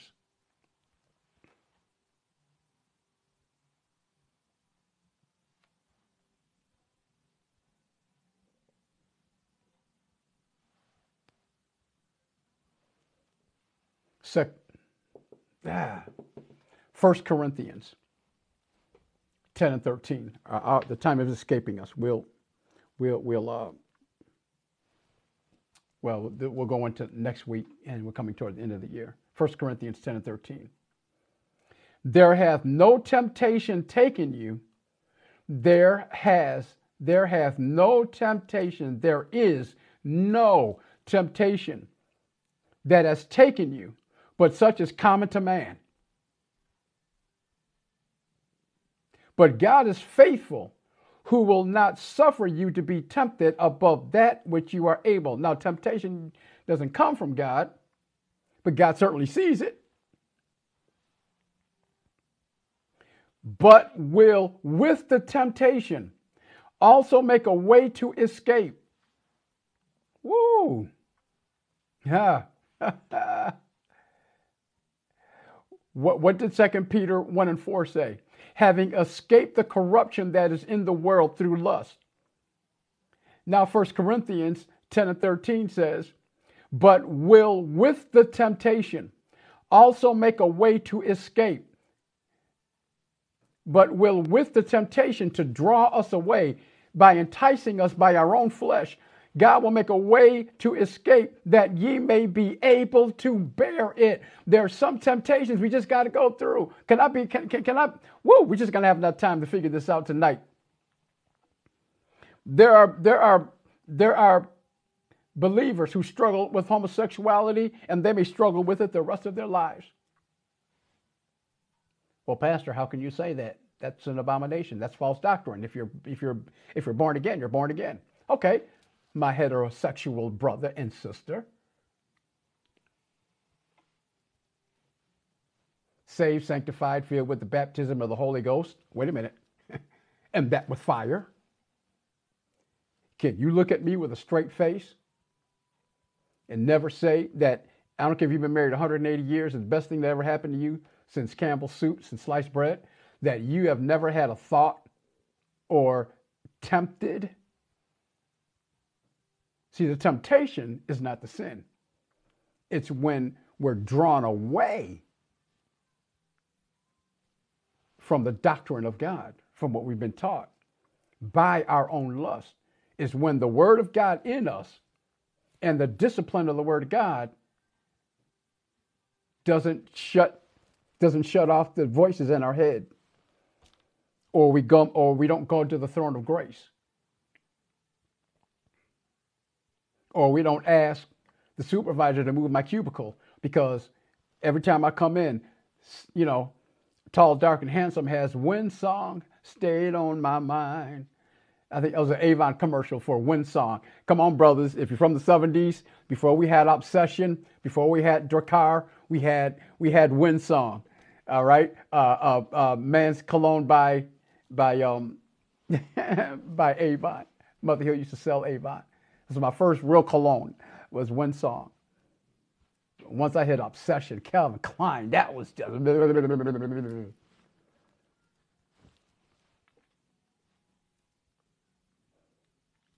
There is no temptation taken to you, but is common to man. But God is faithful, who will not suffer you to be tempted above that you are able, but will with the temptation also make a way to escape, that you may be able to bear it. Every male that has blood rushing through his body, every female, because it takes two to tango, that has blood rushing through their body, there may come a time, and likely will come a time, that you will be tempted by the opposite sex. And that's just what you're going to have to live with the rest of your life. So why wouldn't a man or woman who has a natural fleshly inclination for the same sex, now they are born again, blood washed, but because they still live in the old man, from time to time, who's to say, how likely is it that from time to time, brother such and such is going to have a natural fleshly attraction to such and such? That's why our wives always get quiet when the men talk in their sleep, because they know who we're attracted to. They know what type of woman. Some like healthy, some like tall, skinny, short, health, whatever it is. But they know. A woman knows when they see a woman with their body type, with their skin type, with their hair type, that if I'm attracted to you, that is likely you'll be attracted to them. But there's a discipline. There's a temptation factor that we don't give into. Christ was tempted in all manner, but did no sin, and no guile or deceit was found in his mouth. Our time is up. Oh my gosh, are we having a good time? Oh my goodness. Oh, let me sneak in two scriptures real quick. 2 Corinthians 5:21 and 1 Peter 2:24, second chapter, 22 through 24. You can always come back and watch this. For he hath made him, Christ, to be sin for us, who knew no sin. I just said it. That we might be made the righteousness of God in him. 1 Peter 2:22 through 24. Now I'm going to pray. 1 Peter, second chapter, 22 through 24. Who did no sin, once again, neither was guile or deceit found in his mouth. 23. Who, when he was reviled not again. When he, Christ, suffered, he threatened not, but committed himself to him that judgeth righteously, God. 24. Who his own self bare our sins. He bore our sins in his own fleshly body on the tree, on the cross. That we, being dead to sins, should live unto righteousness. by whose stripes ye were healed. That's it. I have a few more scriptures here, but the spirit of the prophet is subject to the prophet. I'm going to leave it here on Facebook so you can come back in your own study. So we come back next week, we can be ahead of the game. Hebrews, the 2nd chapter, verses 14 through 18. And then Revelation, the 3rd chapter, verse 10. All right? And let me leave you with 3 points on temptation. Now, point number 1, God is never the source of temptation. Point number 2, there is no temptation we cannot bear. We just read that. But he will give a way of escape that through the temptation, we may be able to bear it. And then point number 3, Christ is our example of temptation without sin. If we sin, and when we sin, we have an advocate of the Father, and we don't let the sun go down on our wrath. But it is possible for us to be tempted and not be drawn away by our own lust and enticed. That when this happens, that when sin has become a full-grown baby, that we take the chance of severing our faith. God is never the source of temptation, number 1. There is no temptation we cannot bear, number 2. You can make it right now. I don't care what your temptation is right now. You can make it. Christ is our example of temptation without sin, number 3. Father, in the name of Jesus, Lord, we pray for, even as your word, we pray right out of your word, those that are listening, perpetuity. As long as the earth remaineth, there'll be seed time and harvest, cold and heat, day and night. Lord, we pray that when temptation comes, that as you deem appropriate,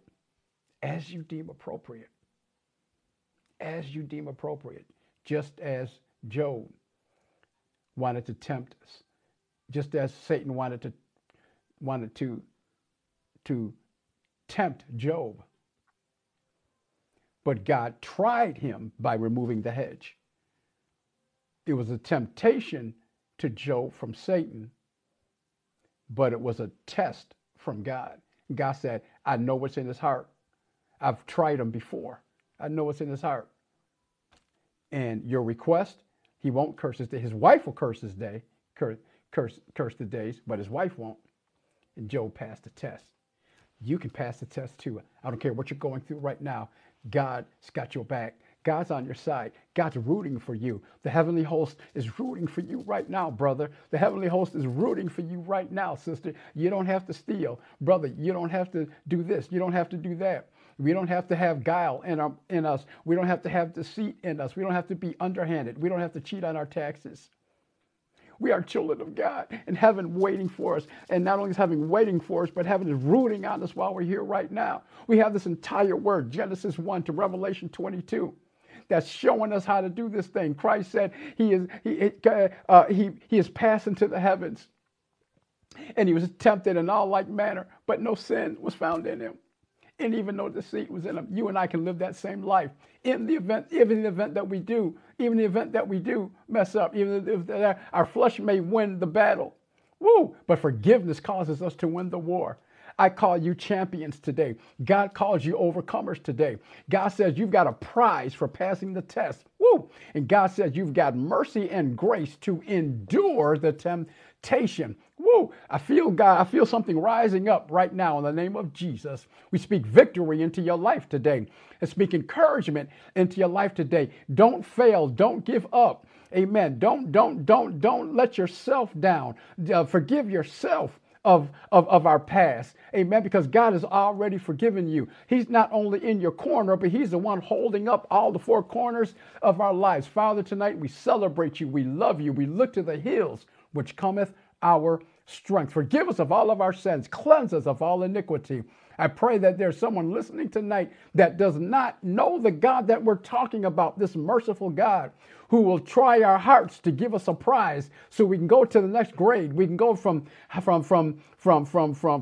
elementary to junior high, from junior high to senior high, from senior high to college, from 2-year, from JUCO to the 4-year university, from 4-year to our master's, from our master's to our doctorate, doctorate to the mastery of everything that our school teacher, the Holy Spirit, is teaching us in the name of Jesus. I speak salvation into your life. Raise your hands right now and ask the Father of lights, God, to forgive you of your sins. And ask him to sit and be the crown of your heart and your mind and your body and your soul. Ask God to come into your life. Ask God, and he shall forgive you of your sins. And the Holy Spirit will lead and guide you unto truth. Find a Bible teaching like this, what you just heard tonight. We're scattered all over the globe. Amen. Amen. And begin to sow, not only financially. You can sow into this word tonight. If it's touched you, if it's rocked you, sow into this word right now. Amen. Amen. Amen. But sow in the spirit of your heart. Give of yourself, sacrifice of your heart. Make the sacrifices of praise tonight. I love you. God bless you. This is the second week. We went a little over. Amen. If it was up to me, Bible study would be 4 hours. And I know there'd be 2 or 3 that would hang out. Amen. But God bless you. We love you. This Saturday at Base Camp, 43, 26, 42, 26, 95, 87, Fay Road, Syracuse, New York. Google it. Amen.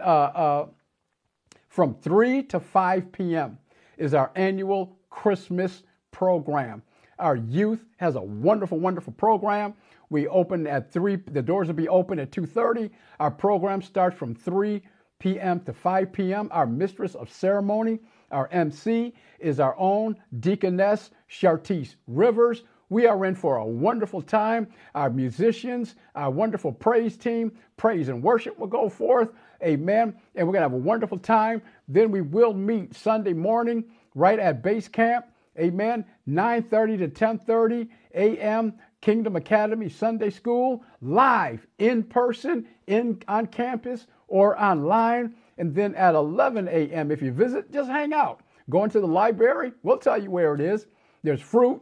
There's fruit and vegetable trays. There's coffee. There's juice. Whatever you need. Stay for a half hour. Join us online, virtually, or in person at 11 a.m.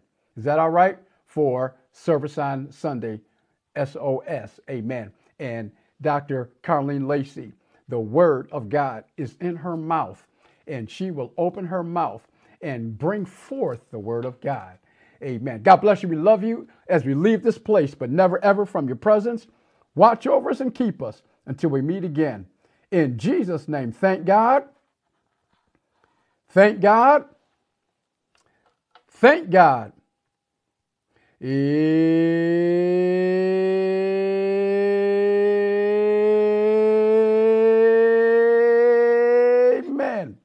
Woo. God bless you. We love you. Amen. If you enjoyed this podcast, we have 3 different ways that you can give. One way is using the Givelify app by downloading Givelify using your iOS or Android device and search the King's Healing Room, where you will see our senior pastor, Bishop Brian K. Hill's senior photo. You also can use our text to give. Here how it works. There are 5 steps. Step 1, text GIVE to 1-844-981-2759, which is unique to the King's Healing Room. Step 2, you will receive a text with instructions. Step 3, follow the instructions to set up a giving account. Step 4, text the amount you want to give and the designation. It could be a tithe, offering, or general fund. In step 5, you will receive a receipt via email confirming your gift. And here's the last way you can give. You can use PayPal and send your donation to tkhroffice@gmail.com. That is tkroffice@gmail.com. Thank you for listening, and remember to subscribe to listen to more messages like the one you have heard.